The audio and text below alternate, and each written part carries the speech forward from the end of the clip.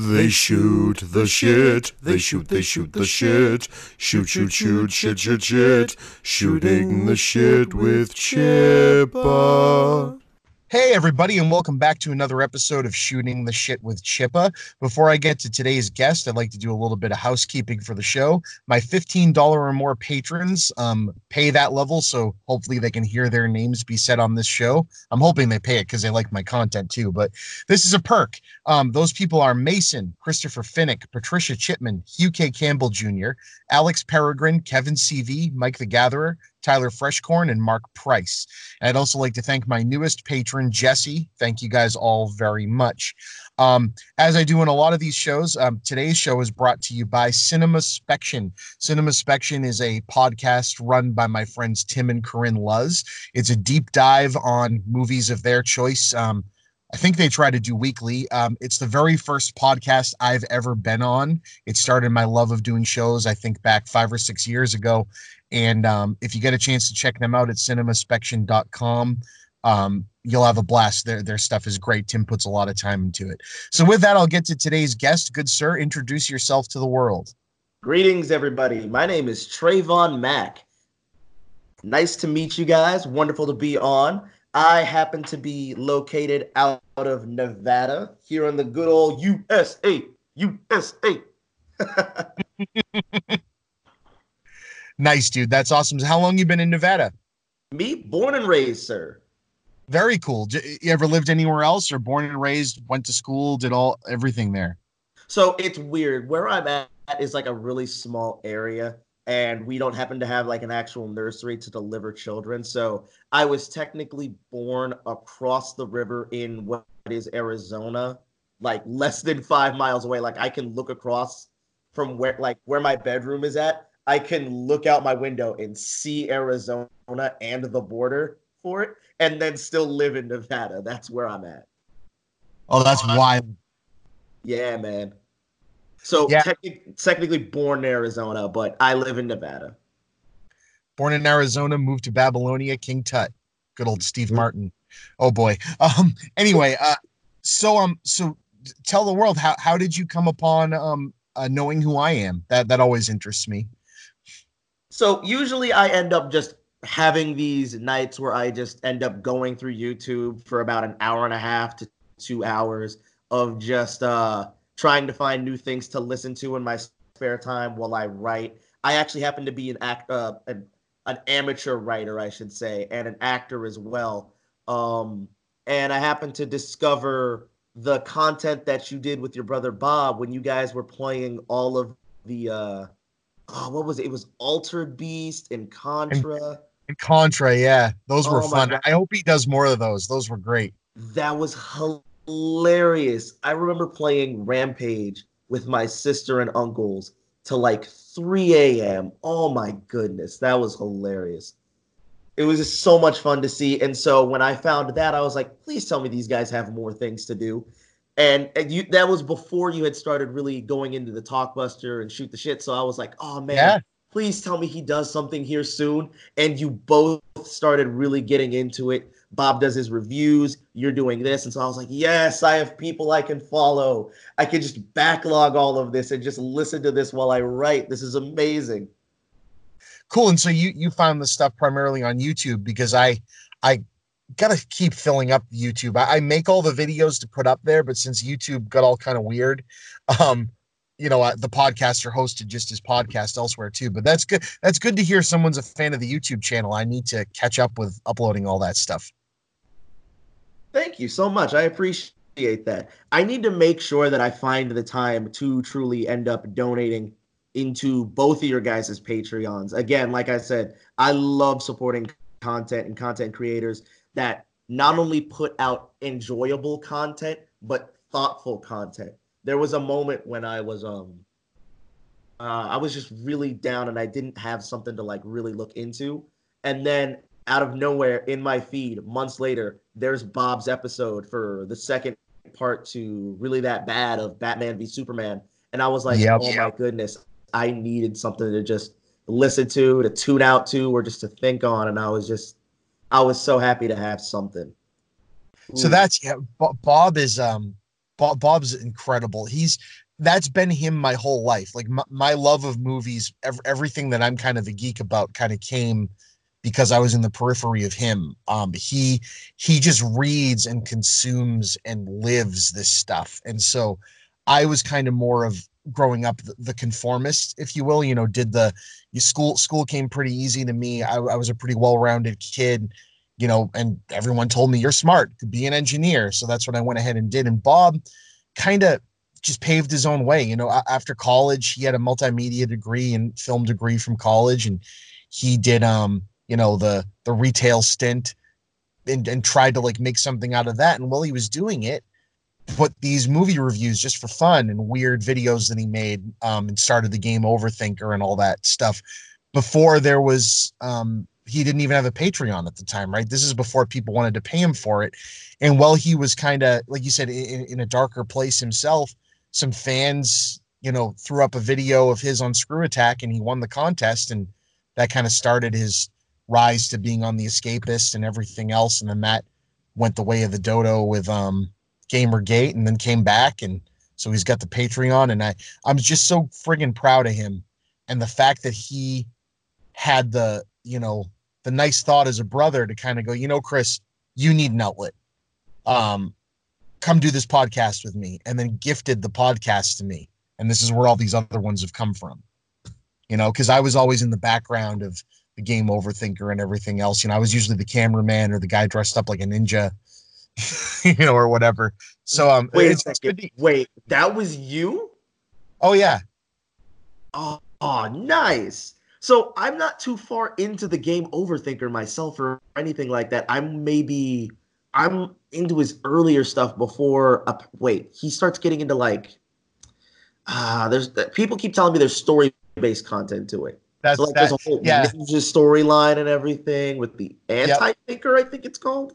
Yeah, he created a character based on a lot of really jerky people that we knew, called the Anti-Thinker, that wore tap-out shirts and backwards Yankees baseball caps, and would say things like, Legend of Zelda is a pretty cool game, but I don't understand why the main character has to look like such a girl kid, and stuff like that. It's just like, oh, Bob, you're really leaning into this. And some people hated it and some people loved it.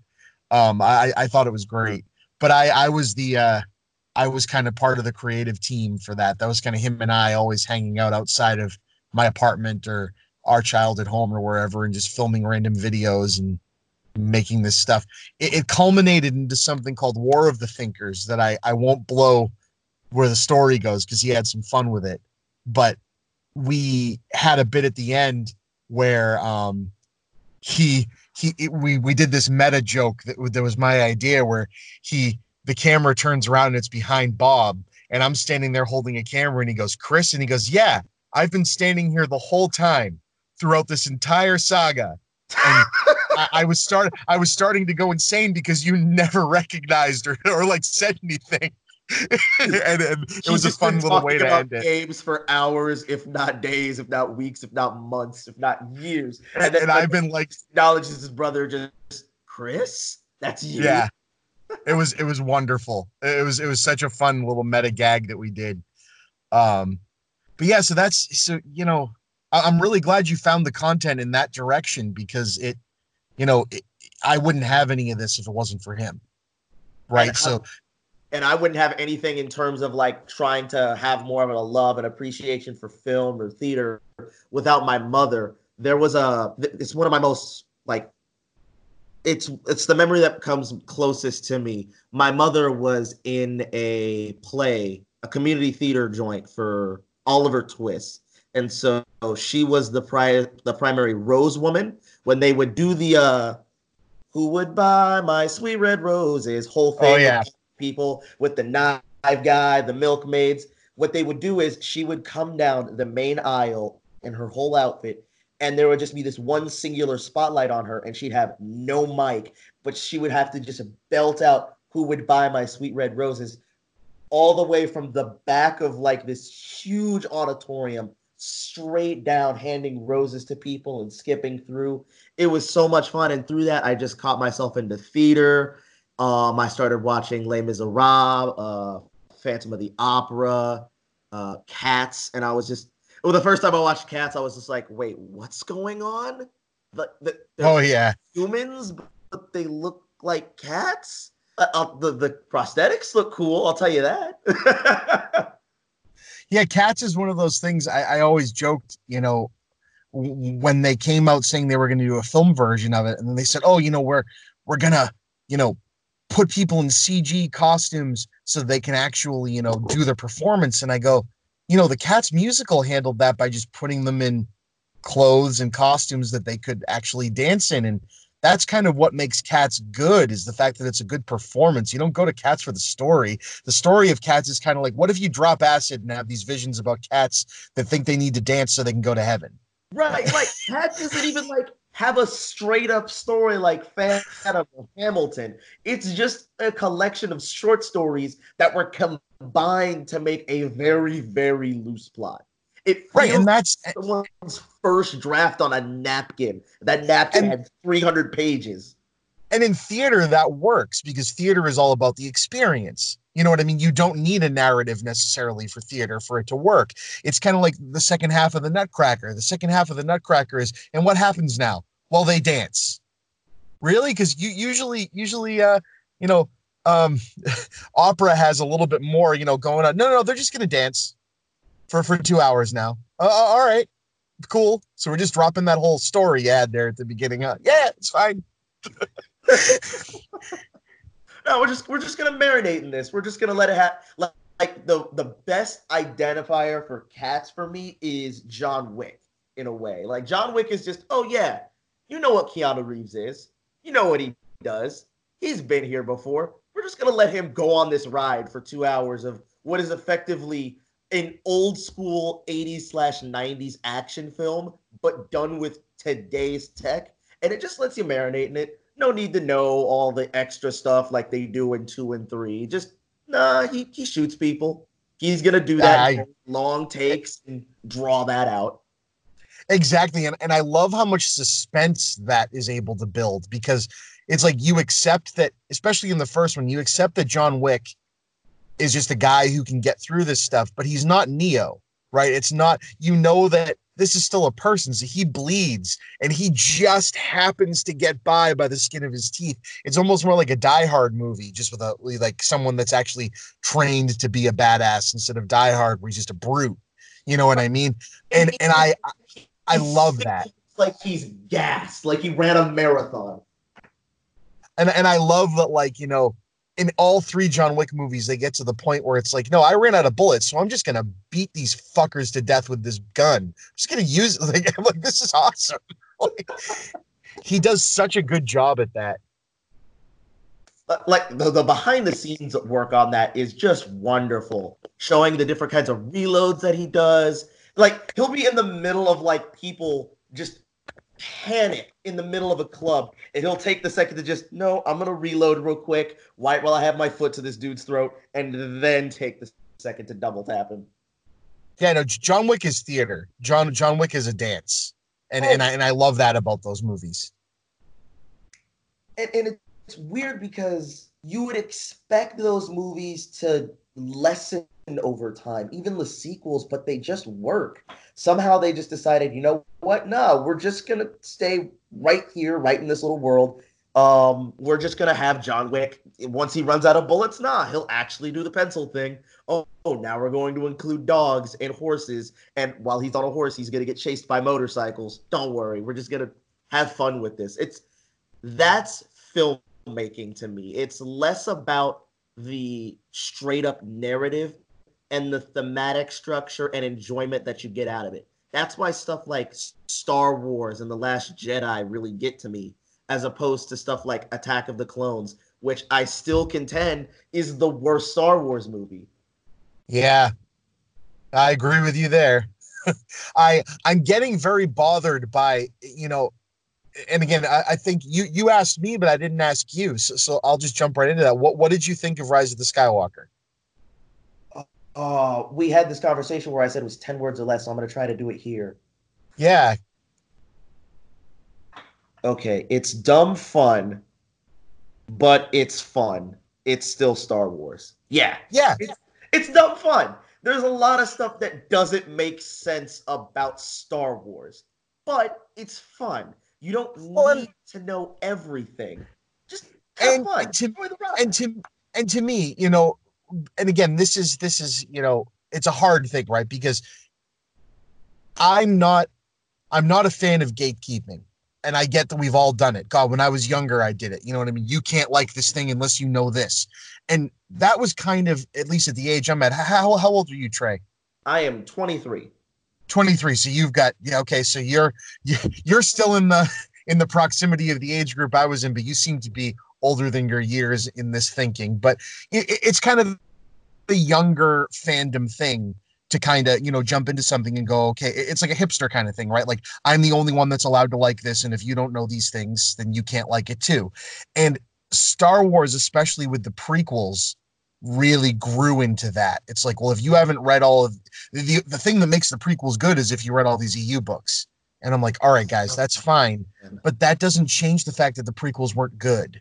Like, they do a lot of good stuff, and I think that Lucas is swinging for the fences, and there's a lot of cool world building and character stuff. I mean, I would never want to live in a world where Darth Maul didn't exist. That was a great character. I love the stuff that they did with Palpatine in those movies, and that kind of helps this newer trilogy kind of have a lot more depth to it and all of that. But at the end of the day, why are we all of a sudden like grown up enough that we're going, yeah, well, now I can be angry at this new thing, so the prequels weren't that bad anymore?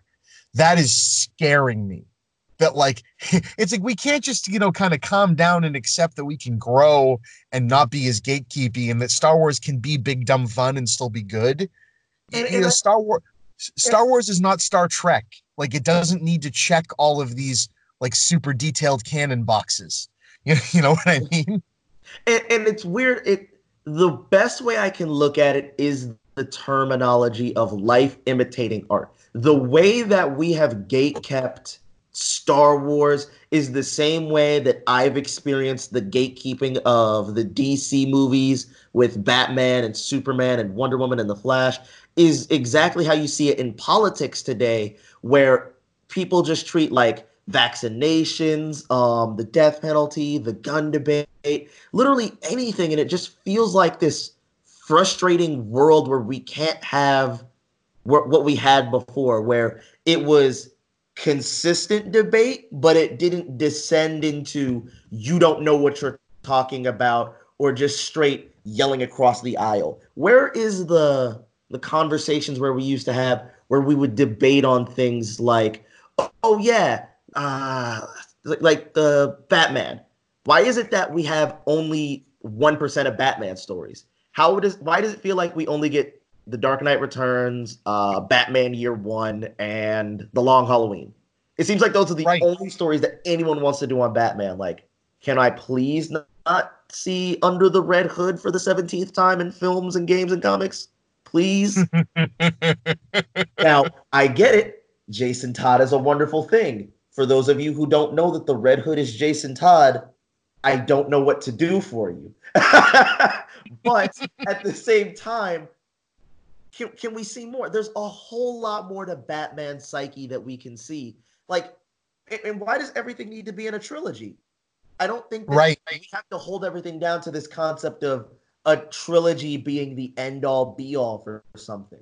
I think that some things would work good if you decided, okay, we're going to do this in 5 films. We're going to do a Superman series, and it's going to start with a Lois Lane movie, but then we're going to focus on Superman for 3, and the last one is going to be on the world without Superman. That would be like Right.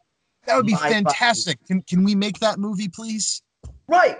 I would love that. So, like, the first one would be like, okay, you have Lois Lane. She is trying to find out something that's going on with a criminal organization that has some kind of alien tech. But she also needs to look like she's on the download. So, who does she use to help her get around areas so she can be on the download? Oh, this nice little farm boy from Kansas who just happens to be like the dopiest person around her news cycle, who just also happens to be Superman.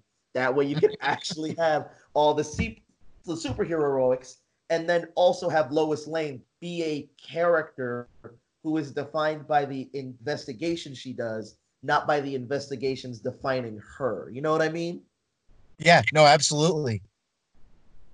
And just I would love that. It's interesting, to have this conversation because, like you said, Star Wars, Rise of Skywalker, right back to that big dumb fun, but it's still a big dumb fun Star Wars movie, and the majority of the Star Wars movies are big dumb fun movies, right? Like A New Hope is a big dumb fun movie. Return of the Jedi is a big dumb fun movie.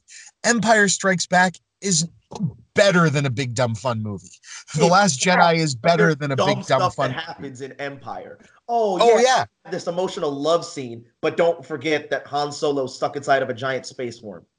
Oh, and you can't forget that, The Last Jedi happens to have Canto Bight, which Canto Bight is very important to the theme of the film. In fact, it gives us the greatest end shot in any Star Wars movie. But the Canto Bight sequence, you can tell that's not the type of movie that Rian Johnson wanted to make. That felt like a second unit director working with the section of ILM that did the Harry Potter cleanup shoots. You know what I mean? And I love the movie to death, but that sequence feels so goddamn out of place in that movie. But I still love the movie to death. It's my favorite of the new trilogy. But of course, anything that came after that movie was going to be underwhelming. It was, and I think it is and still is the divisive Star Wars movie. I don't think it's more divisive than that. Right. And I think people, it's a bummer to see. I get when people go in with a chip on their shoulder. I hate when I see critics get pulled into it. When critics are making their discussion be about the discourse of what was going on outside of the film and what could this mean, and is this a director flipping off the director from before? And I go, you're a film critic, review the damn movie. Like, I'd love to come on a podcast with you and talk about that, but don't give me a 56% rated movie on Rotten Tomatoes just because you think the director might be mad at the director before him. Now, if you want the movie to be, reviewed on like its ability to be a good film, the Rise of Skywalker is clunky, but I'd rather go out clunky and big and fan servicey for my final Star Wars movie than go out with, Attack of the Clones. Right. The Rise of Skywalker is the perfect 6 out of 10. It's got action. It is well competent. John Williams is still putting on the same score that he did before, and it still hits on all cylinders. But there's a few things that hold it back from being a great movie. It's still fun. It's still good. It's just not anything to write home about. I'll buy the DVD. Oh no! And people said to me, they go, so then you think Force Awakens was a bad movie? And they go, here's the deal: if you take, because I don't think The Rise of Skywalker is a bad movie. I said, if you take The Force Awakens and you take The Rise of Skywalker on their own, and you say no new Star Wars movies existed, do you know what I mean? So if either one of them was movie 7, they'd be as good as Force Awakens was received. If Rise of Skywalker was the first film to come out and there was no bar set that these things could actually be good again, and Abrams came out the bat and made Rise of Skywalker, because in your mind you'd go, there's still 2 more movies to flesh out this story. The problem that Abrams or anyone really has with any of these films, I mean, it was shown with Lucas and his creative team on Return of the Jedi. They do not know how to stick the landings on these goddamn movies. They just don't know how to do it. Even everybody's had issues sticking the landing. God, Christopher Nolan had full creative direction basically over his entire Batman trilogy, and even he failed to stick the landing with The Dark Knight Rises.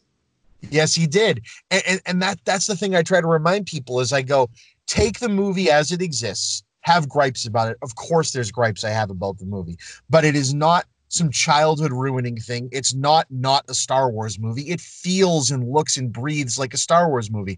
The biggest problem The Rise of Skywalker had is that it was directed by the same guy that made The Force Awakens, because of course you're going to come in and go, well, I didn't expect to be the guy sitting in this chair, but here's the things I would have wanted to do. So of course you're going to try to shoehorn those things in, and maybe you shouldn't have hired the guy that wrote Batman versus Superman. That might have been a mistake. Right. I just now I can't fault Chris Terrio on the entirety of Batman v Superman. No, neither can I. Effort, but at the same time, maybe not. maybe also look towards having Ryan Johnson like at least help out a little bit, or even better, ask Ron Howard to come through or any of the other related Star Wars people. Like, there's so many great people that work in house. Like, how come we have never gotten a Dave Filoni directed Star Wars movie? Oh God. Wow. Amazing that would be. Just pay him the money. You're the Walt Disney Corporation. You have more money than God. You have nation states basically in the middle of Florida, one of the craziest states to even begin with. How have you not asked this man to do anything? Or even Lawrence Kasdan, the dude who was absolutely willing to help with The Force Awakens and Last Jedi. Yeah, my feeling, what I think they're going to do is if they still give Ryan Johnson producer on the Star Wars movies they wanted him to make, which who knows if they're going to do that or not. That's all up to them. They already canceled, or the Game of Thrones guys backed out of their one or whatever it was. But you know, what I think will happen is if Ryan Johnson comes back on to produce and kind of be the George Lucas for the new Star Wars movies, they're just going to have fucking Favreau direct them. I mean, nice. It would be nice because he's Disney's golden child right now, and I've only seen a little bit of The Mandalorian, but that's a perfect example of having someone in creative control of your entire project. He didn't have to direct all of it, but he's just there. That Mandalorian show is good, man. They get some really solid direction behind it. And the best part about it is almost every episode is directed by someone new. So one episode is directed by Bryce Dallas Howard. She was I can't even remember where she was from. She's from a lot of things. She's Gwen Stacy from Spider-Man 3. That's what I'm thinking most off the top of my head. Was she Gwen Stacy in Spider-Man 3? She's Gwen Stacy. They pulled a lot of people from the early aughts in that movie. Topher Grace is in there, Bryce Dallas Howard, Kirsten Dunst, Tobey Maguire. Yeah, man. I forgot that was Bryce Dallas Howard because I You're right. She was on she was in an episode of Black Mirror that was insanely good. Right. Wait, wasn't that the episode where they do the social media episode? Where, where you need credits to get in and out of places, and that and then she goes and breaks into that her own wedding or something. Yeah, it was completely nuts. That was great. But no, it's crazy. I have a buddy at work that I go to lunch with a lot that, when the Avengers came out, the very first Avengers, he was so excited. And the minute all it took was for Disney to buy Marvel, and he shut off. He's just like, I can't separate the fact that I hate Disney. And I go, here's the deal. Hate all you want on monopolies and corporations and capitalism and all that stuff. But everything you're talking about, just because the Avengers is owned by Disney now, it's all of a sudden a bad cash cow. Someone's been trying to make money off of everything that you like since the first time anyone created a product. Nothing gets made into a movie or gets made into a comic unless someone thinks they can make money off of it. Now, sometimes what people think they can make money off of is letting somebody new, like an auteur or somebody, make their own creative controlled thing. But not every time. Sometimes they have to make what they think you're going to pay to see. And if Disney wasn't going to do it, Marvel was going to sell themselves to somebody else, Right. Like the perfect example of that is in the DCEU. Man of Steel and Batman v Superman feel like creator-driven projects. They really do. Zack Snyder. And then you see the little bit of the pullback from in Suicide Squad, where it's kind of half of who was the director for that? David Ayer. It feels like Ayer's project, but then again, it feels a little bit like WB. Wonder Woman, they knew what they were getting into with Wonder Woman. They let that thing ride, and that thing is wonderful. And then Justice League fully feels like it is too many cooks. It's a little bit of weakness and a little bit of That's someone trying to course correct. So someone's like, "Oh, we got to fix this right now." Actually, I potato salad with raisins. It's what happens when you put raisins in potato salad. Oh God, no! Yeah, man. Are those raisins in your potato salad? Awesome. But no, so I actually felt that meddling starting with Batman versus Superman because I'm the weird person And actually my brother kind of is too, and people forget this, that his 2-3 episode Batman versus Superman takedown was not a takedown of Zack Snyder. It was a takedown of everything wrong that culminated in creating that film.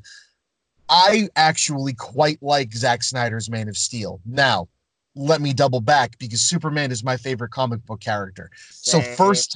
first time through Man of Steel, I felt like I was being attacked because I'm like, no, this isn't Superman. This isn't Superman, and everything you're doing, it's too grim dark, and I don't like you, and fuck you. But I still really like Zack Snyder as a director. There's a lot of stuff he's done that I've really enjoyed. And I think just like people like M. Night Shyamalan and J.J. Abrams, for that matter, they're only as good as their creative team. If they have a good writer working with them, stuff's going to culminate to something good. If they have a yes man writer that's just going to go, yeah, all that crazy stuff you want to do, you just do it.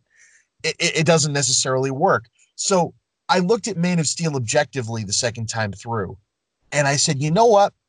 If they make a follow-up to this, that's basically, hey, this was Clark Kent learning how to be Clark Kent, because Superman was an alien coming to the world. This is a different take. So if this is a guy who doesn't just come to Earth and all of a sudden is just pure good from the get-go, he has to learn what pure good, what the human race needs him to be. And I got that vibe watching it the second time when he walks out and he's basically doing a Christopher Reeve impression, like in the Daily Planet at the end. I go, maybe that was what this was. This was a Clark Kent origin story and not a Superman origin story. That's new. That's different. I like that take. So this movie could be a solid B- for me if your follow-up is great. And then they just jumped right to Batman versus Superman. And I feel like that was full studio meddling. That was, you don't get the breathing room, so you're stuck making us this team-up movie right now. Go. It feels like part 7 of what really should have been does. a long thing to draw out these people, because here you're introduced to a Batman that you've never seen before on film. Let's not even take it from the idea of comics. You know, the base concept of who Batman is. Rich dude, throws like boomerangs shaped like his insignia, beats people up but doesn't kill them. Cool. Now you're supposed to introduce us to this guy who is 20 years older than what we think, kills people, and then doesn't actively use the Batarang. He uses more guns and less gadgetry. He's much more about the physical nature as opposed to the emotional and intelligent, logical nature of things. How are we going to go about seeing that? We don't really. And that's why the extended version of the film irritates me more, because it expands on some things, but it doesn't fill the cracks needed to fully cement them as characters, as opposed to just people you know by like intrinsic value. It just frustrates me. It feels rushed and not fleshed out. And again, if it's Zack Snyder's aesthetic that pisses people off, yeah, unapologetically that looks like a Zack Snyder movie. But it's not the look of the movie that I dislike. It's just the one I've seen both versions. The theatrical cut was just stripped down to the point where all it was exposition and story. And the exposition and story bored me because there was no time for it to sink in. Then I watched the extended version and realized, no, there was really no story there to begin with. And especially with how poorly they used Superman. It's like, you don't reduce Superman to your like lifeless villain type role that they kind of basically had him playing in that movie, even though that's not really what he was playing. You need another movie to get to know both of these guys, at least one more movie to get to know them both. And they just didn't give it. And it's a shame because they're two actors that were really kind of giving it their all. Like, Affleck is not bad as Bruce Wayne and Batman. He's literally given no material to work with. What's his name is not bad as Superman. He's just given no material to work with. And it's a super bummer because you can't blame it on any one guy. Just like if you don't like The Rise of Skywalker, you can't blame it on J.J. Abrams. He's part of the problem. I mean, all the mystery boxing crap he set up in The Force Awakens is part of the problem, but he can't help himself. Like, you just have to accept that's what comes with this director, because he made, and I said this to someone the other day, 2 movies that look authentically like Star Wars films. There is no denying that The Force Awakens and Rise of Skywalker are two of the most beautiful looking Star Wars films that have ever been made. But The Last Jedi is a beautiful looking film. And that's different. It's not necessarily trying to look like a Star Wars movie. It's trying to look like a movie. And you could kind of say the same thing about The Empire Strikes Back in that parallel. That movie went for a more rich cinematic feel, whereas A New Hope and Return of the Jedi really look like the big, Muppet filled, George Lucas, sci-fi, space opera that they were trying to be, where those other movies kind of stripped themselves down a little bit. And so I can't fault them for bookending their trilogy with that look. But like you said, when you have a show that has a new director each time, but one creative person in charge of the look, it sometimes works out a little bit better as a cinematic whole, as a story for that matter. And yeah, okay, so maybe they faltered a little bit there, but back to the point of Chris Terrio, you can't even blame him for Batman versus Superman, because it's a culmination of just people trying to rush to get to a goal line. That's it. The Amazing Spider-Man 2 did the same thing. Yeah, the Amazing Spider-Man 1 probably frustrates me more than 2, because while it's still trying to do something original, I still kind of just have my faults with the movie. The Amazing Spider-Man 2 is just slow, and it's the weirdest thing about a Spider-Man movie to call it slow and plotting and droll, but it is. It just doesn't go anywhere. And it's weird when you have best picture, like people who are in best picture nominees, best actors. Like Jamie Foxx won best actor. How do you not pull more with that guy? Yeah, they assembled insane casts for both of those movies. Like, I have no idea how more didn't just happen by the fact that they hired good people. So the way I see Star Wars now is the way I interacted about a year ago with Metal Gear Solid. And it's weird. Yeah. So I'm experiencing a lot of the same gatekeeping and holistic just anger with Star Wars that I'm experiencing with Metal Gear Solid, because I decided in 2019 I'm going to go through and just play every numbered Metal Gear game. So I decided just I'm going to go through and play Metal Gear Solid 2, 3. I gave it for fun because I really loved 3. I played Subsistence, I played 5, and then I played 4. I wanted to leave 4 for last because its ending is so important to everyone from what everyone told me. I thought, okay, no problem. Leave that to the end. It's probably going to feel like the craziest thing in the world. And it is. If anything, the fourth Metal Gear Solid feels like it feels a lot like The Force Awakens. It's new, it's frustrating at times, but it is undoubtedly Metal Gear Solid. It's got so much to just throw at you in terms of trying to bring back your memories of what you're supposed to remember from Metal Gear. It's throwing exposition. It's throwing out all of these new aspects that you're supposed to understand and relate to, while also capping off what is probably the greatest trilogy of video games ever made. I want to argue. Yep. But Metal Gear Solid, push the envelope. 2 has one of the greatest twists in gaming history, in my opinion. And Metal Gear Solid 2 is totally the Last Jedi of that series. Oh my goodness, man. It's so much Metal Gear Solid 2, it screams, you don't even get to play as the cool dude you get to play as. You get to play this blonde dude for the majority of the game. And with a completely different control set and moves and everything else. And it's just, oh my God, that was brilliant. Right. It just feels like this entire thing that just, it's subversion of the video game. They shouldn't even just call it Metal Gear Solid 2 Sons of Liberty. Just call it Metal Gear 2 Subversion. That's all it is. They told no one. So having lived through that, I don't know, did you play it when it first came out? Mm-mm. Because that was what? God, that was 20 years ago now. Oh my God. All right, sorry, I'm trying. So I just didn't want to assume. I played all of the Metal Gear Solids for the very first time 2019. Okay, so when I rented the original Metal Gear Solid before I purchased it, um, I don't think I think they had just put a Blockbuster in my town. That's like when the first Metal Gear Solid came out. So I rented it from the old mom and pop video store, Video Craze in my town, and I re-rented it and re-rented it and re-rented it and beat it and then bought it and beat it again. That was my favorite game ever made. It's a perfect game in my opinion. It's just a great, well-made video game. It pushed that system harder than I think anyone had ever pushed it before. It was just insane.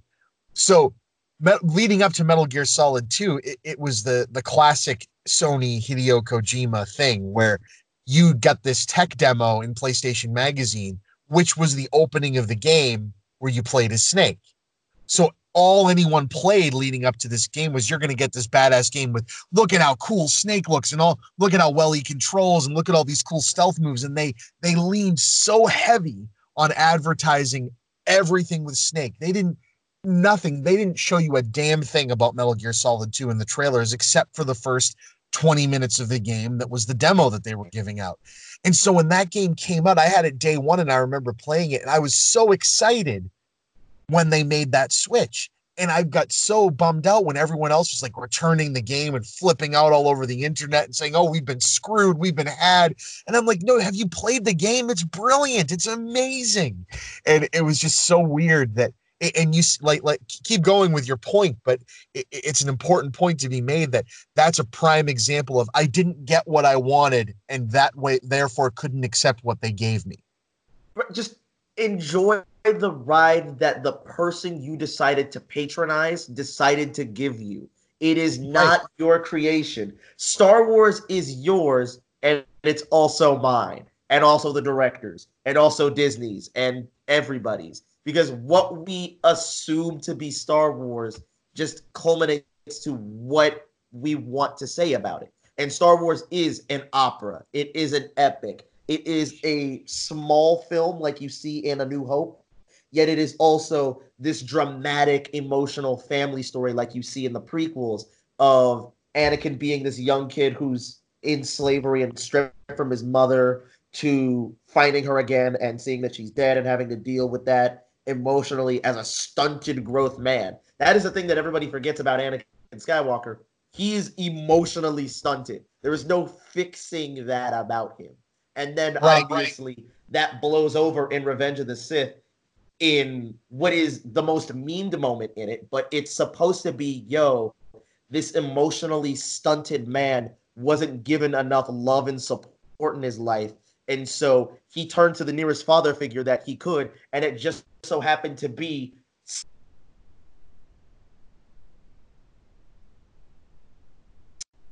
the Hitler. And so he just has to assassinate everybody he's ever known in his life, cutting him out from everybody. It's a story about toxicity. And honestly enough, the prequels ended up kind of imitating life itself.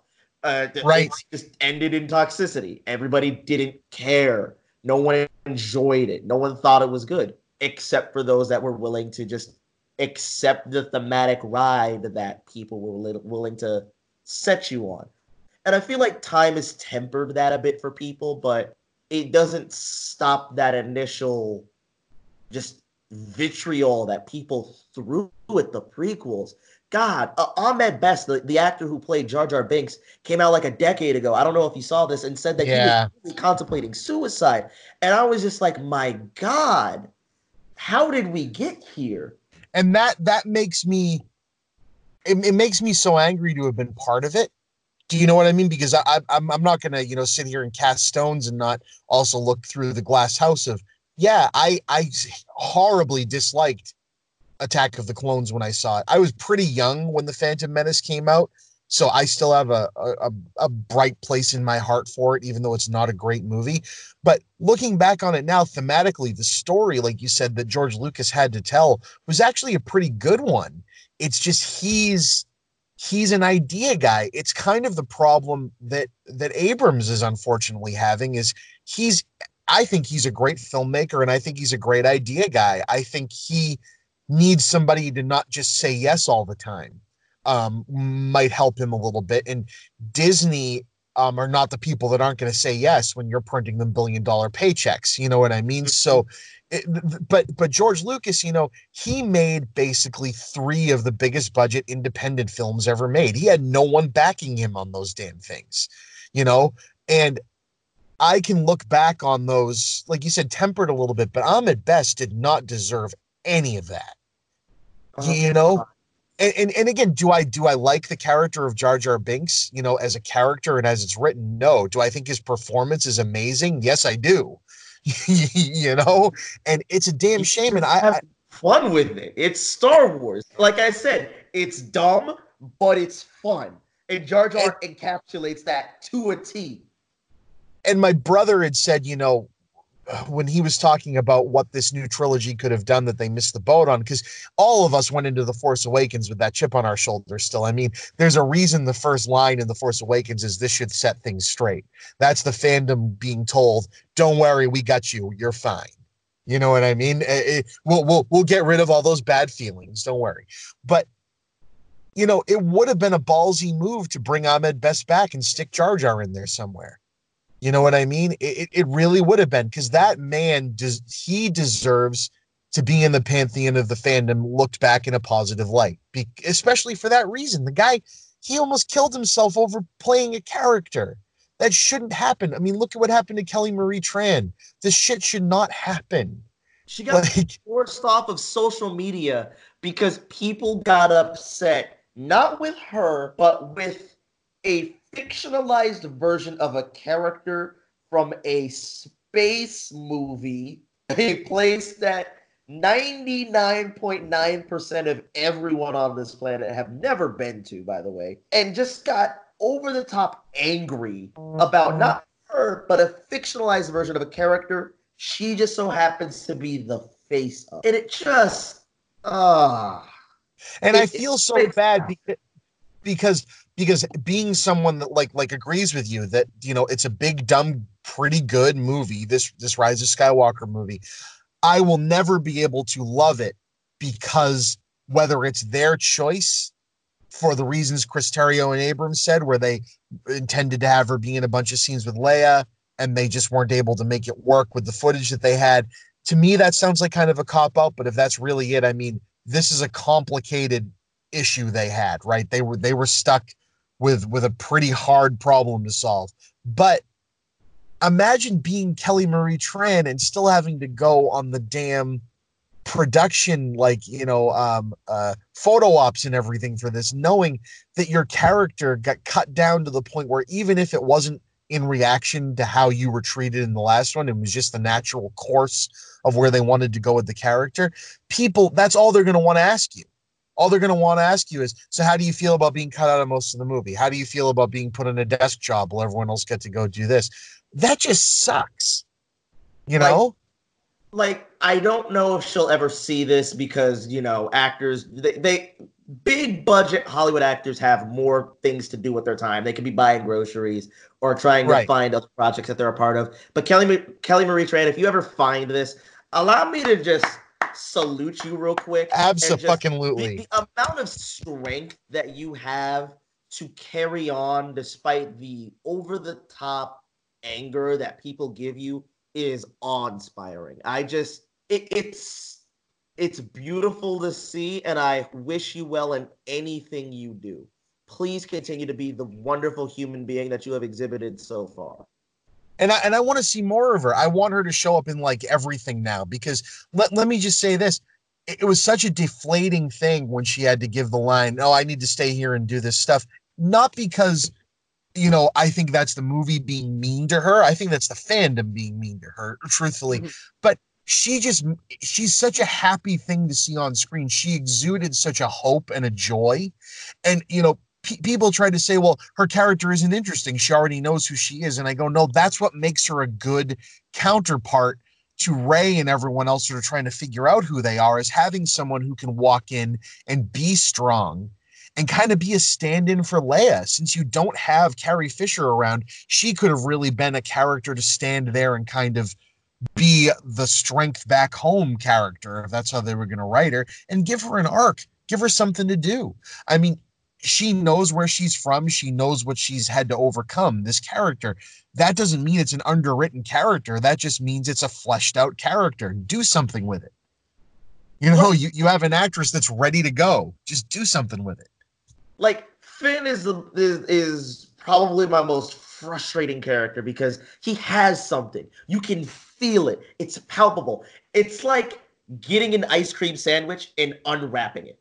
You can feel it. You know it's cold in your hand. You know what it's tasted like before, and you know what it's going to taste like in your mouth. And you just never get to fully enjoy it because it feels like they just let it melt away before they truly delve into what Finn is going to be. Especially when, like, the Last Jedi really decides, hey, we're going to take this character and we're going to show him both sides of the war are nitty and gritty. They're both not the best thing in the world, but no matter what, you still need to make a choice. And for some reason, they don't have him fully cement that choice in The Rise of Skywalker, in the sense that I get to fully take charge of a scene. He never fully gets to be the emotional drive of the plot. It is almost always Rey driving the plot or Ben driving the plot, which is fine. We need to cap off the whole Jedi Sith thing, but it's Star Wars. It is a whole thing that encapsulates everybody in a story, or even not everybody, the majority of the characters that you want to play into. So why is it that the main lead guy that you happen to see for The Force Awakens and The Last Jedi gets relegated in this film? And it's a bummer, right? It's great to hear someone else say that his arc in The Last Jedi is actually important. I felt like it was all set up, and that this movie was going to be a ton of stuff about Finn, and then they did nothing with it. You know, because a lot of people complain that Finn got sidelined in The Last Jedi. No, he didn't get sidelined. They were setting up his story, you know, and it's a bummer that they didn't go further with it because, you know, as awful as this would be, because Abrams reminded us with The Rise of Skywalker and the good parts of Terrio and his script were the writing between the characters, not the story. The story was clunky and broken, but the writing, there were great moments of what made the original trilogy great between Finn and Poe and Rey and Chewie and C-3PO. I would make a case that Anthony Daniels is better in this movie as C-3PO than he's ever been. Oh, he's great. The dialogue, do you know what I mean? is hilarious. I was rolling every time he spoke.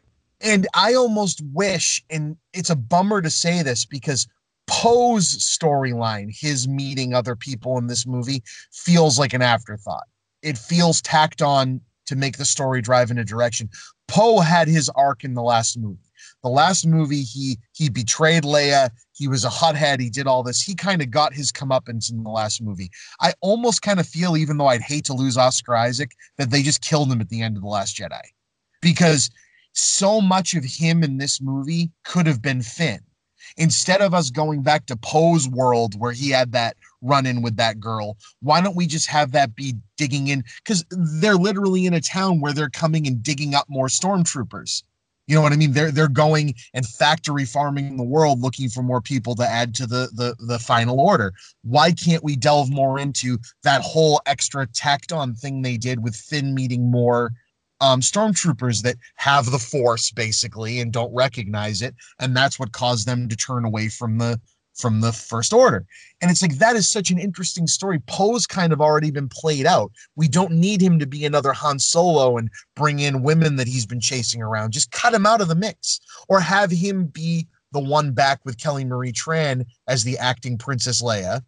Do you know what I mean? Give her the less scenes that she was given, because we all know that Carrie Fisher is dead. You're not fooling anyone, even though it was great to see Movies her. aren't made in a vacuum. You're not fooling me that we don't have enough footage of but of course, you know, have the scenes that you needed to have to give her a good send-off. I love what they did giving her a send-off. It's just, I don't need two Finns. Give me Finn. Finn and Rey and Kylo Ren were the trifecta of The Force Awakens. Poe was the person that got Finn into the mix. and then he was kind of relegated to being dead for the majority of the movie. You know what I mean? Like, Right. So you don't need Poe. Poe is a good character, but he's just another resistance fighter. He Do is you know the what I best mean? pilot that you have. Period. He is also a leader. Period. And then he also has a direct connection to Finn. And those are the three things that you really can lead on to. In fact, I think that there's a better cut of this movie you can make where you effectively have Lando in this movie from the beginning and then have him alongside Poe trying to get people to come back and fight Yes. with the alliance, then have a second side plot where it's effectively Finn becoming the leader of the resistance, I where agree. Finn is Finn going to just take over, Poe is going to be his second in command, and then Rey obviously is going to be that hope spark of the next line of Jedi. That's your trifecta, and then of course Ben has his own thing going on, and just let that ride. Yeah, agreed. Because none of, as I say, the story of Rise of Skywalker is clunky, but the characters, I love all of them. So I'm so happy that they're all there. It's just they feel underserved, and that's a bummer. And that all comes down to it's really the same problem that plagued the other movies we just talked about, of them trying to get to a conclusion too quickly. The Last Jedi set up some really good story points and stripped everything down, and then they had to reinflate the bits. And again, I don't necessarily think there's, all the conspiracy theories of Disney trying to course correct because some people didn't like it. But remember, I don't hold a lot of weight to that, because some people didn't like it is not the movie didn't make money. If some people didn't like it resulted in the movie making Solo's money, then I could see them going, okay, we need to do a big course correction. I think Solo, because Solo was after The Last Jedi, was the big problem that affected The Rise of Skywalker. I think Solo was there was definitely Disney course correction to make sure The Rise of Skywalker had everything in it that people wanted, but that was a direct reaction to them reacting to how poorly they handled Solo. And I think Solo is a great movie. I Honestly, really do. I think out of all of the at least the Disney made films from Force Awakens to Rise of Skywalker, I probably like Solo the most. It feels the most like a down home, nitty gritty. We're gonna follow this dude. He's gonna do this thing. Yeah, the rebels and Empire are here, but we're also just gonna follow this dude as he's basically trying to MacGuffin his way out of all of his situations. I think that there's a great television show that you could do in that where it's just an original character. You just happen to follow Yes. him. He happens to be a pod racer who is way in over his luck because it's way too long for us to not have seen another pod race. That was the coolest thing out of the Phantom Menace. Right. It really was. Just enjoy a series like a 10 episode series similar to The Mandalorian, where you just follow a guy who's way in over his head and just has to do the best he can in a galaxy far, far away. It's not like you haven't been able to do it before. Han Solo's entire character in the original trilogy is, oh yeah, I'm kind of trying to solve all my debts to this super gangster that's out there in the galaxy, like more than you've ever seen before. And it also happens that he has an amazing bounty hunter on his side who happens to be a Mandalorian, this great warrior who only gets like 12 lines and is totally trash, by the way. Boba Fett is weak. I'm sorry. No, I agree with you. I've always, when they announced The Mandalorian, my first thing was, shit, they're making a fucking Boba Fett show. And then I was like, oh no, it's not. Oh, thank God. Oh my God. I was just like, yes, no Fett. The second that I heard that there was no Fett in this show, I was just like, ooh, at least we know that this is going to be some competency to this. We're not trying to just straight up go at nostalgia. So I think Star Wars would serve itself really well to become like episodic television for a while. I think more so than, Marvel, it was a cool experiment to try out with like TV shows to add to the mythos, but the movies are doing a good enough job. I mean, for better or for worse, and I think it's for better, The Rise of Skywalker is not Avengers Endgame. And I think people wanted it to be. Do you know what I mean? And the Wanted Star this global spanning epic that spanned the last 42 years to come to this one firm conclusion that was going to wrap up the story. We didn't need to do Star Wars again for another 45, 50 years. We were done. And it was never going to be that. And anyone who thought that was just not going to enjoy this movie. It just was never going to happen. This and, was. And that brings me to my second fault, and I'm not calling it a fault, but the second thing that affected people's reception of this film is the fact that it came out the same year as Avengers Endgame. Because even I sat there in the theater and I went, shit, he just said he's all the Sith. And then she goes, and I'm all the Jedi. And I go, if you pull out and there's 25 fucking Force ghosts standing behind her, I'm walking out of the goddamn theater. And I know there's somebody out there that would love to have seen that. But to me, like, people go, well, how come Ben isn't standing with Luke and Leia at the end when she's on Tatooine? And I go, because Ben is not the person that she has the fucking connection with. Yeah, she had a connection in real life, but he's transferred to her at that point. You know what I mean? It's a story about her connection, even though it's not through blood, to Luke and Leia. Ben's story already played out. We don't need to see him here. Yeah, he's an important thing to Rey. We've established that.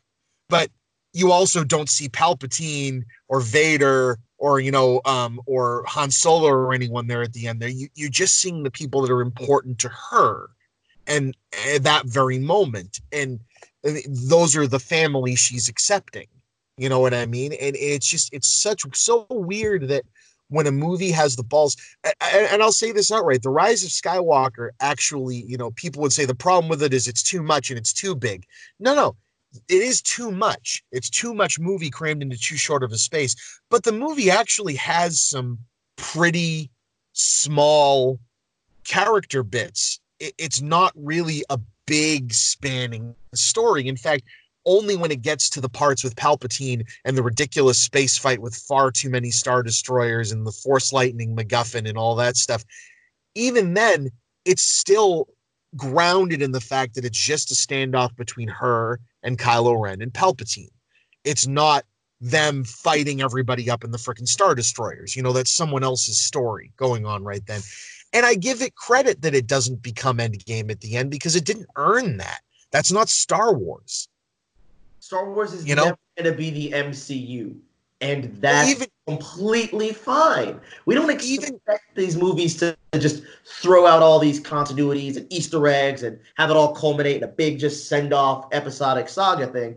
It's just we're going to delve into a specific theme of family ties don't define you, and that's what that final battle is all about. Just enjoy the ride that you got on that and send yourself on that journey. Because otherwise, you just end up feeling empty and dejected otherwise.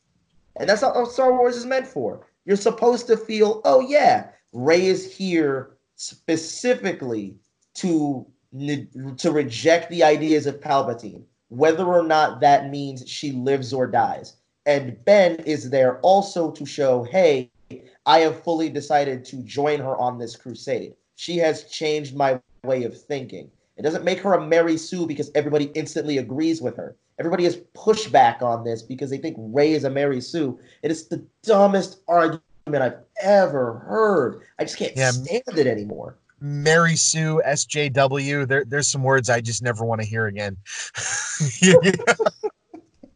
Oh, the white knighting of Star Wars is just this weird aspect of the culture now, and it just It almost makes me want to just disconnect from Star Wars, despite my just love of the series and everything that it does from the Clone Wars in 2003 and 2008 to these films, to The Mandalorian, to the, please God, let it be good Obi-Wan Kenobi television show they're making. Just please make it good. I don't think it can be bad. And my reasoning on that is that Ewan McGregor deserves his time to shine. That man is an incredible actor. And he was one of the, again, you can break down the prequel trilogy into really, really good parts. He was very well cast in those movies. I'm really excited to see him come back as Obi-Wan Kenobi. And I'm glad they're doing it as a TV show and that he didn't pop up as a Force ghost in this thing.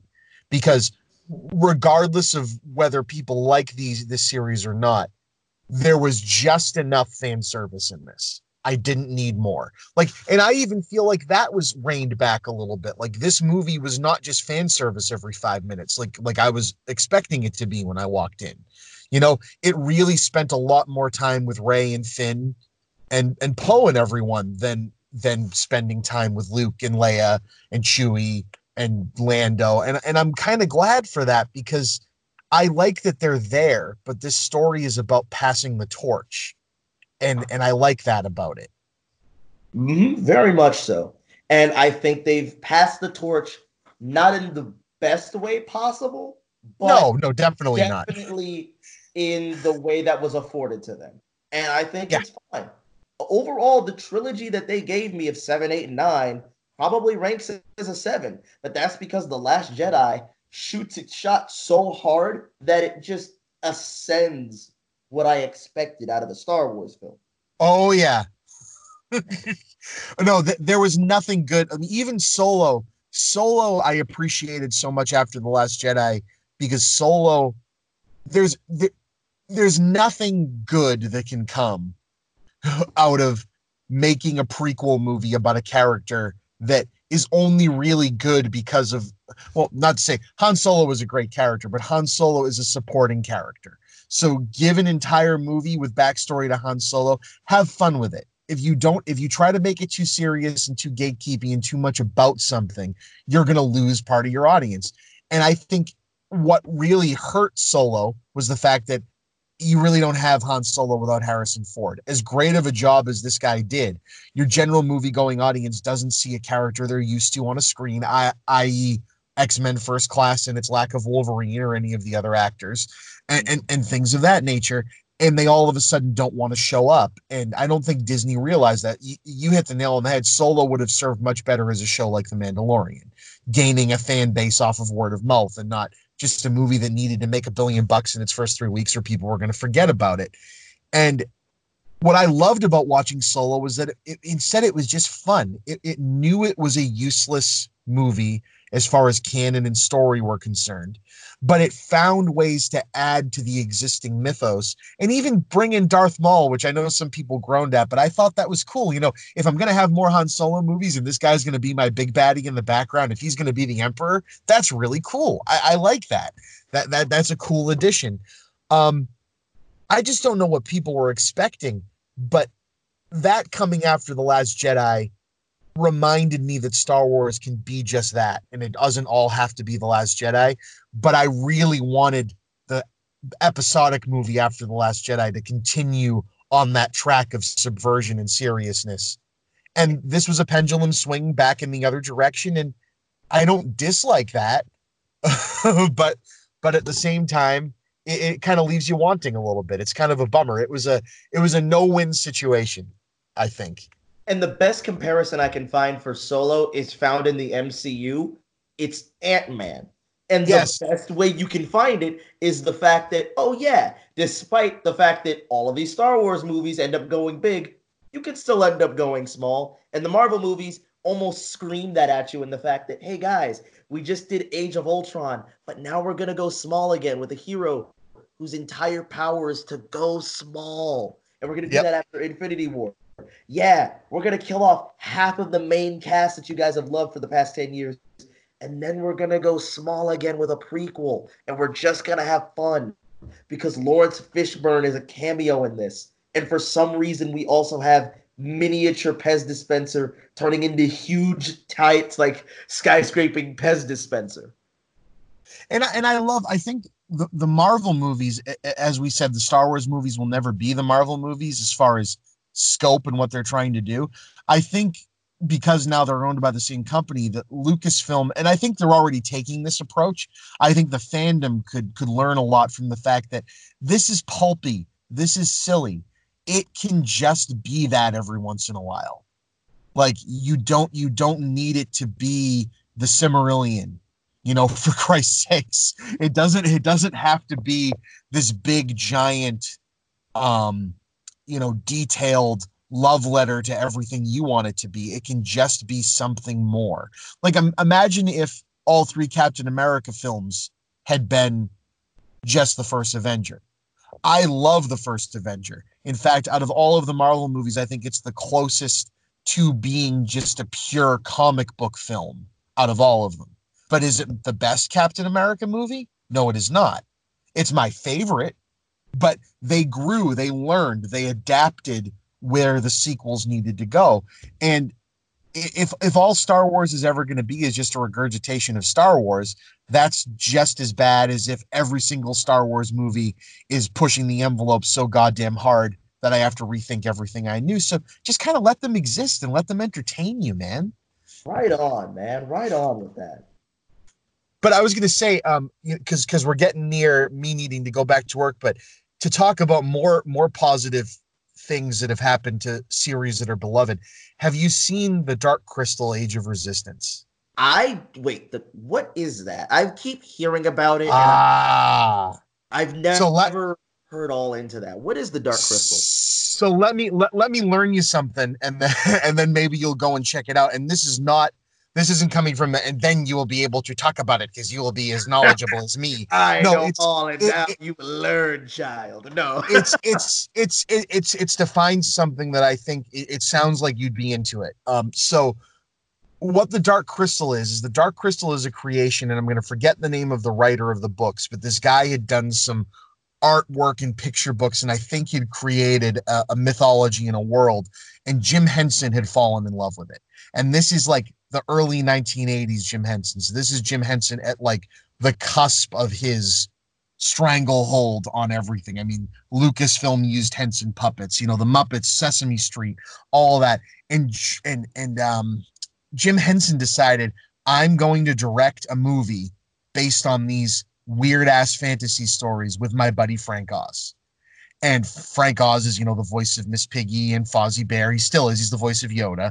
Yeah. And they were going to co-direct this movie. And the thing that George Lucas said, and there will not be a single human in it. It's all going to be puppets. It's going to be people in puppet costumes. And it's, instead of it being the familiar Muppets and everything, it's going to be weird ass, like social class warfare, high fantasy about these people on an alien planet. Not people, but these creatures on an alien planet, and these villains called the Skeksis who have come in, and they have basically eradicated and destroyed the land and sucked up all their natural resources. And this one kid finds a piece of this crystal that they use to do this, and he's like their like savior. And if he goes and replaces the crystal, he wins this thing back. And Jim Henson made this movie, and just like Labyrinth, it didn't really make any money. And it's a bummer because he made those really close back to back. Well, Dark Crystal has gotten quite a big cult following. And lo and behold, Netflix comes along and gave somebody money to reopen the Jim Henson Creature Lab and make a television show that's a prequel to the Dark Crystal. Ooh, okay. And holy shit, did they nail it. The other thing that amazed me about this is the guy who you talk about having a different director for every episode. This show had the same director for every episode. And you'd think, okay, so is it going to be Frank Oz? Is it going to be like one of these people that worked for the Henson Company? No, it's the guy who made Unleashed and the Transporter and the Incredible Hulk. The first MCU Hulk movie, The Incredible Hulk with Edward Norton, who apparently Unleashed, you're talking about that Jet Li movie? Yeah. Oh my goodness, it's him? Yeah, so I'm watching the making of, and this guy comes in and I go, okay, is he just a contract director that they brought in because he knows how to handle effects work? And it's no, he shows up to set the first day and they're shooting. He goes, I am like the biggest fan of the Dark Crystal and I can't wait to work on this. And he nailed it. What's cool about this is they kind of took the approach that more recent stop motion animation has taken to really putting the focus on the puppets and the models, and the backgrounds kind of are okay if we do them a little bit more digital, and like the water and the effects are digital because we really want to make sure you're seeing the puppet, So the puppets are all puppets, but they do a lot of cool, blue screen work and digital work to make it feel bigger and more Lord of the Rings size than the original Dark Crystal did. But holy crap, did they nail the look. And this is not a children's show. Kids can watch it, But just like the Black Cauldron in Lord of the Rings and the original Dark Crystal, this is dark, hard high fantasy. And it's dealing with some social class warfare stuff. The Skeksis are basically, the conservatives destroying America right now. And is how they wrote them in this show. But they're vile, and they just add to the mythos. And it's one of those things like you can take this and put it alongside the prequels to the Star Wars films, and everything we say that went wrong with those, even though from a thematic standpoint, some of the best parts of the Star Wars EU and mythos came from those. This does everything that did wrong right. Like, it adds to a character instead of taking away from them by adding things that make the motivations in the film that you see later make more sense. And like the voice cast that they got for this thing, the machine Skeksis, who's the tinkerer who makes all of their machines, is Mark Hamill. And you almost won't recognize it, but is Mark Hamill. They got friggin' Andy Samberg to play a character, and he's actually tolerable. And I like Andy Samberg, but him coming in and doing voice work, I was like, oh no, this is gonna ruin this show. And then he showed up and was one of the most important characters. What's his name? Sean from Shaun of the Dead there, whose name I can never remember. Simon Pegg. Simon Pegg does a voice. It's just incredible, dude. And the thing is they Netflixed it, so they put it out there, and I'm guessing it made enough money that we're gonna get more. But it was a love letter. Like, I have not found a person who didn't like it. It just, they nailed it. So I highly recommend it. And whether you see the show first or the movie first, I think where you haven't seen either, I don't think it really matters. This will be fun. I'm actually excited for this. If you don't mind, before we go, can I shoot you a movie recommendation? No, absolutely, dude. Go for it. So I don't know if you've heard of this film. It's called Dope. Dope. I feel like I have not seen it. So Dope is directed by one of the director episodes of The Mandalorian. His name is Rick Famuyiwa. I know him. He ends up directing a coming-of-age movie in which this young black teenager named Malcolm ends up going on what they call the slippery slope of just the situation where he ends up getting involved with the drug game and just this entire day of just crazy nonsense. It feels like this guy is trying to truly understand where he is and his place in the world, because he was very much like myself. He is a teenager trying to get into a really good school like Harvard or an Ivy League school, and he's super into 90s stuff. He's a geek. He has the Will Smith flat top. He wears the short shorts, rides on his bike all the time.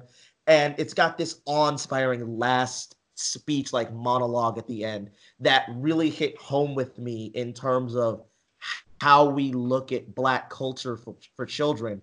And I think you'd take a really strong like look at this and realize not only is this a great movie, this one where the main actor, Shameik Moore, this movie is why he lands Miles Morales in Into the Spider-Verse. Oh man, I need to see it. So yeah, God, you bring up Into the Spider-Verse, and I could talk for a whole nother hour about Into the Spider-Verse. But so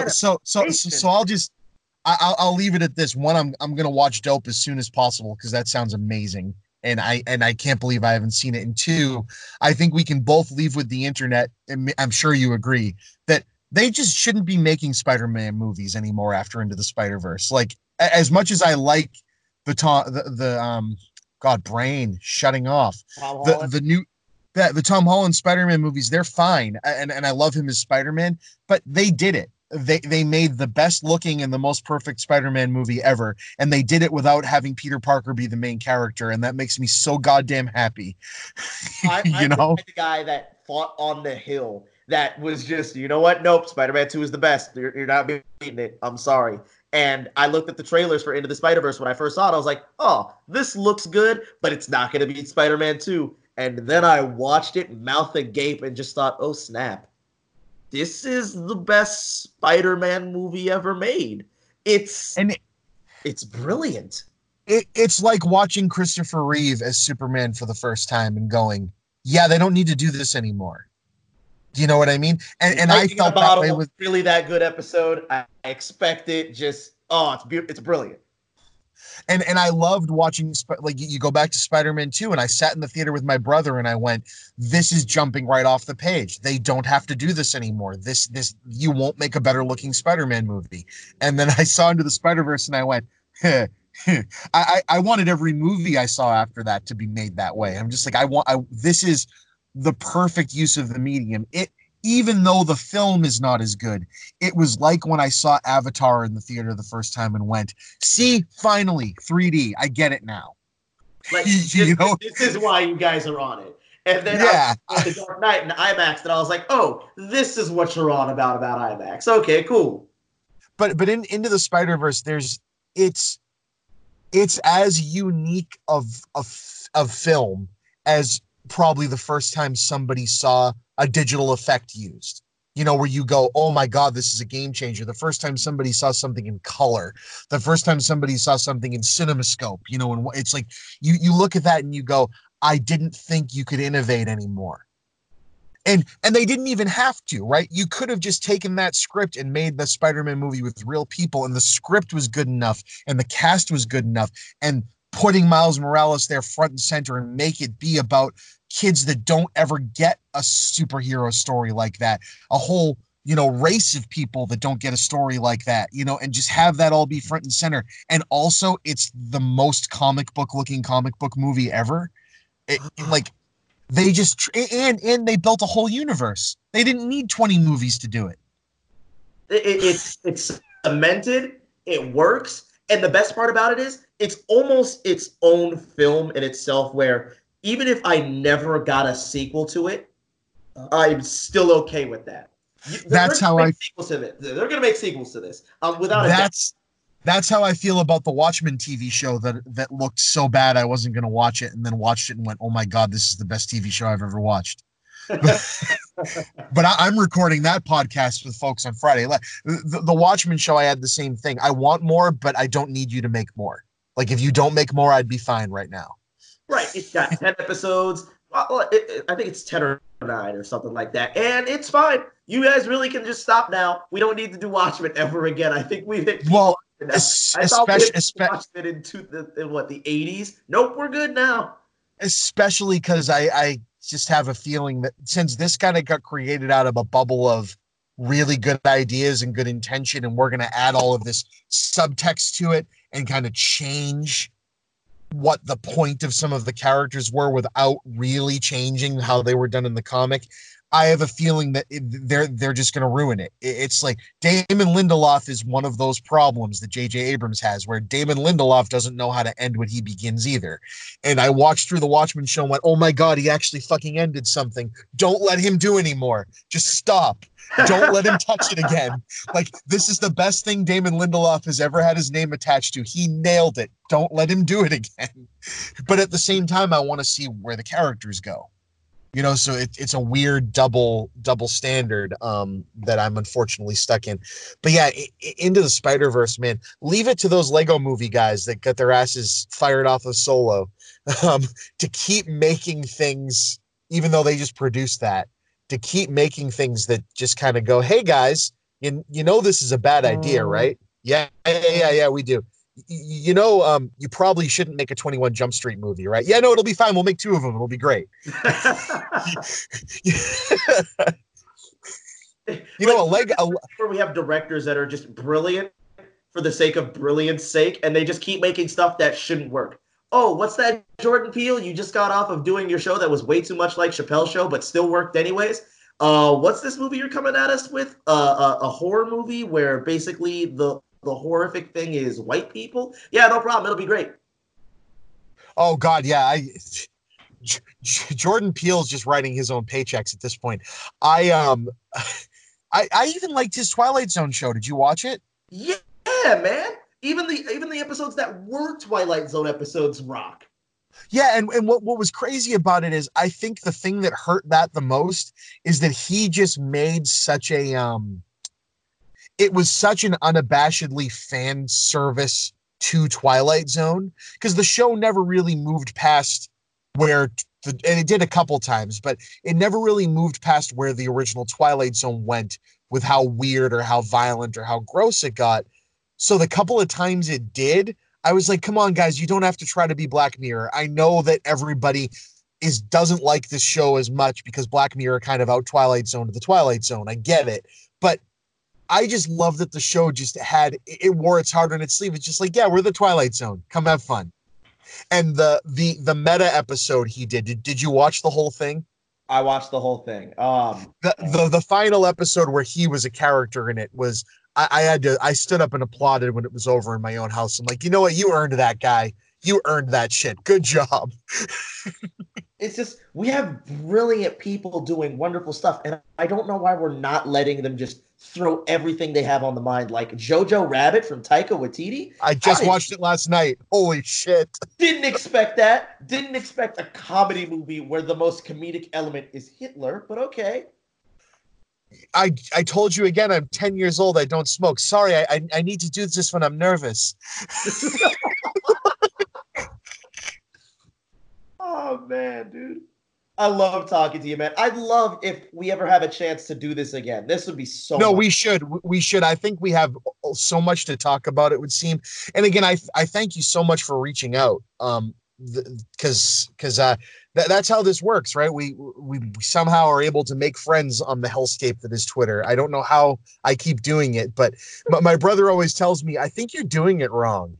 And I go, what do you mean? And he goes, there's not 1,000-page essays on websites about how horrible of a human being you are yet. And I'm like, hey, okay. You don't have memes on Twitter that show your face and call you the consumer and The talk consumer. about how you don't understand. Yeah. Oh God. Dude, I know. I went and read those. Dumb it is. It's just the consumer. I'm like, you're a consumer. Everyone's a consumer. So apparently he's according to the internet, he's moved out of my parents' basement and lives in my basement now because, he definitely isn't employed and makes enough money off these fucking chuckleheads to live on his own. No, not Bob. Because he's not a grown-ass man with bills to pay. Nah, he's got endless hordes of basement that he's got on speed dial, just chilling on an air mattress. That's the only thing he owns. He didn't even own the mic he has or anything like that, or the green screen. Nah, just an air mattress. Man, get out of here. That's it. Yep. Oh man, no, this has been great. I got to get back to work, but I was going to give you, as I always do to everyone, a chance. Do you have anything you want to plug, promote, or anyone else's stuff that you want to talk about real quick? Just, this is your portal to the thousands of people that listen to me, which is actually pretty damn cool and weird to think about. God, I wish I could just plug myself as an actor and just say, hey guys, if you'd like to do this for me, like, hey, I'd love to be in some films and work like that. But right now, I want everyone here, whoever is listening, please do your best. Just donate over to the Australian Red Cross. Oh yeah, going through some really hard times right now with all the wildfires that are going on. If you guys just happen to donate even $5, $1, whatever you have, please help them out. It hurts me to see situations like that, the continued earthquakes that are basically just destroying Puerto Rico, and us not talk about that enough. And so after a whole hour and a half of nerd talk of Star Wars and Metal Gear and the Dark Crystal, I hope to leave you guys on the hope that there is more to it than just entertainment that we have. There are people that are truly out there hurting, and we have a chance to truly affect change on this, as we say, hellscape we call Twitter and Instagram and Facebook. Please do your part. Please help out. That'd be my tidbit to give to the world at this time. Right, and know that this is something we can all come together. There's no villain to fight here, right? This isn't a political debate. This isn't a religious debate. This is a continent full of people are basically stuck in the middle of a smoldering wasteland that is killing off their food, it's killing off their ecosystem, and it's killing them.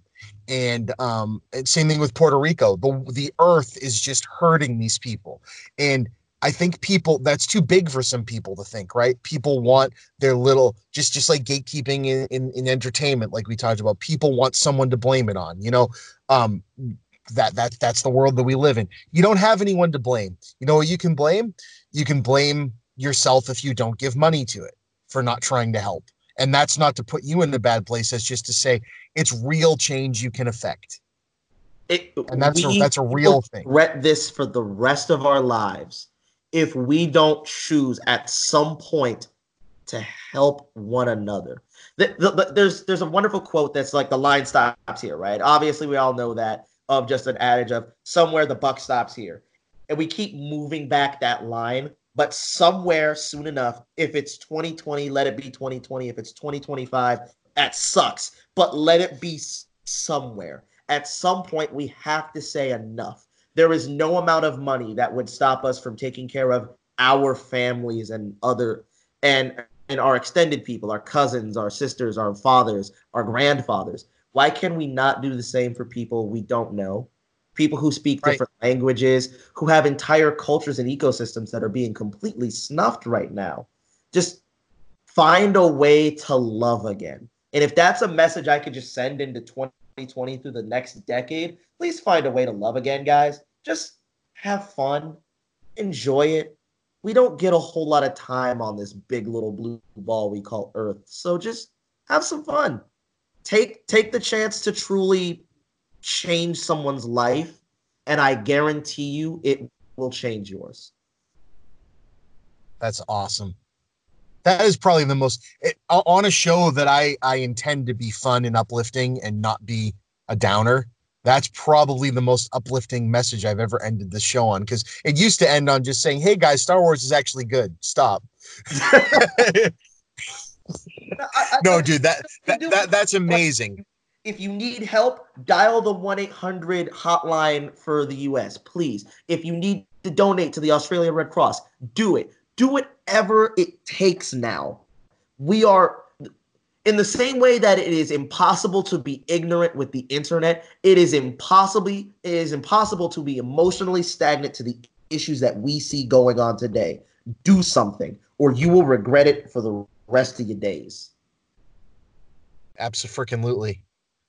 Well, guys, this has been Chris Chipman, the Chippa, and Trey there. Thank you very much, everybody. I appreciate you guys. Please donate to this man's Patreon. Yes, laying some reality on you there. Please donate to Australia first, and then donate to my Patreon, because I'm not on fire yet. And Australia is. But yeah, thank you so much, Trey, for shooting the shit with Chippa, and thank you all for listening. And we will both be talking again soon, and be talking to all of you soon.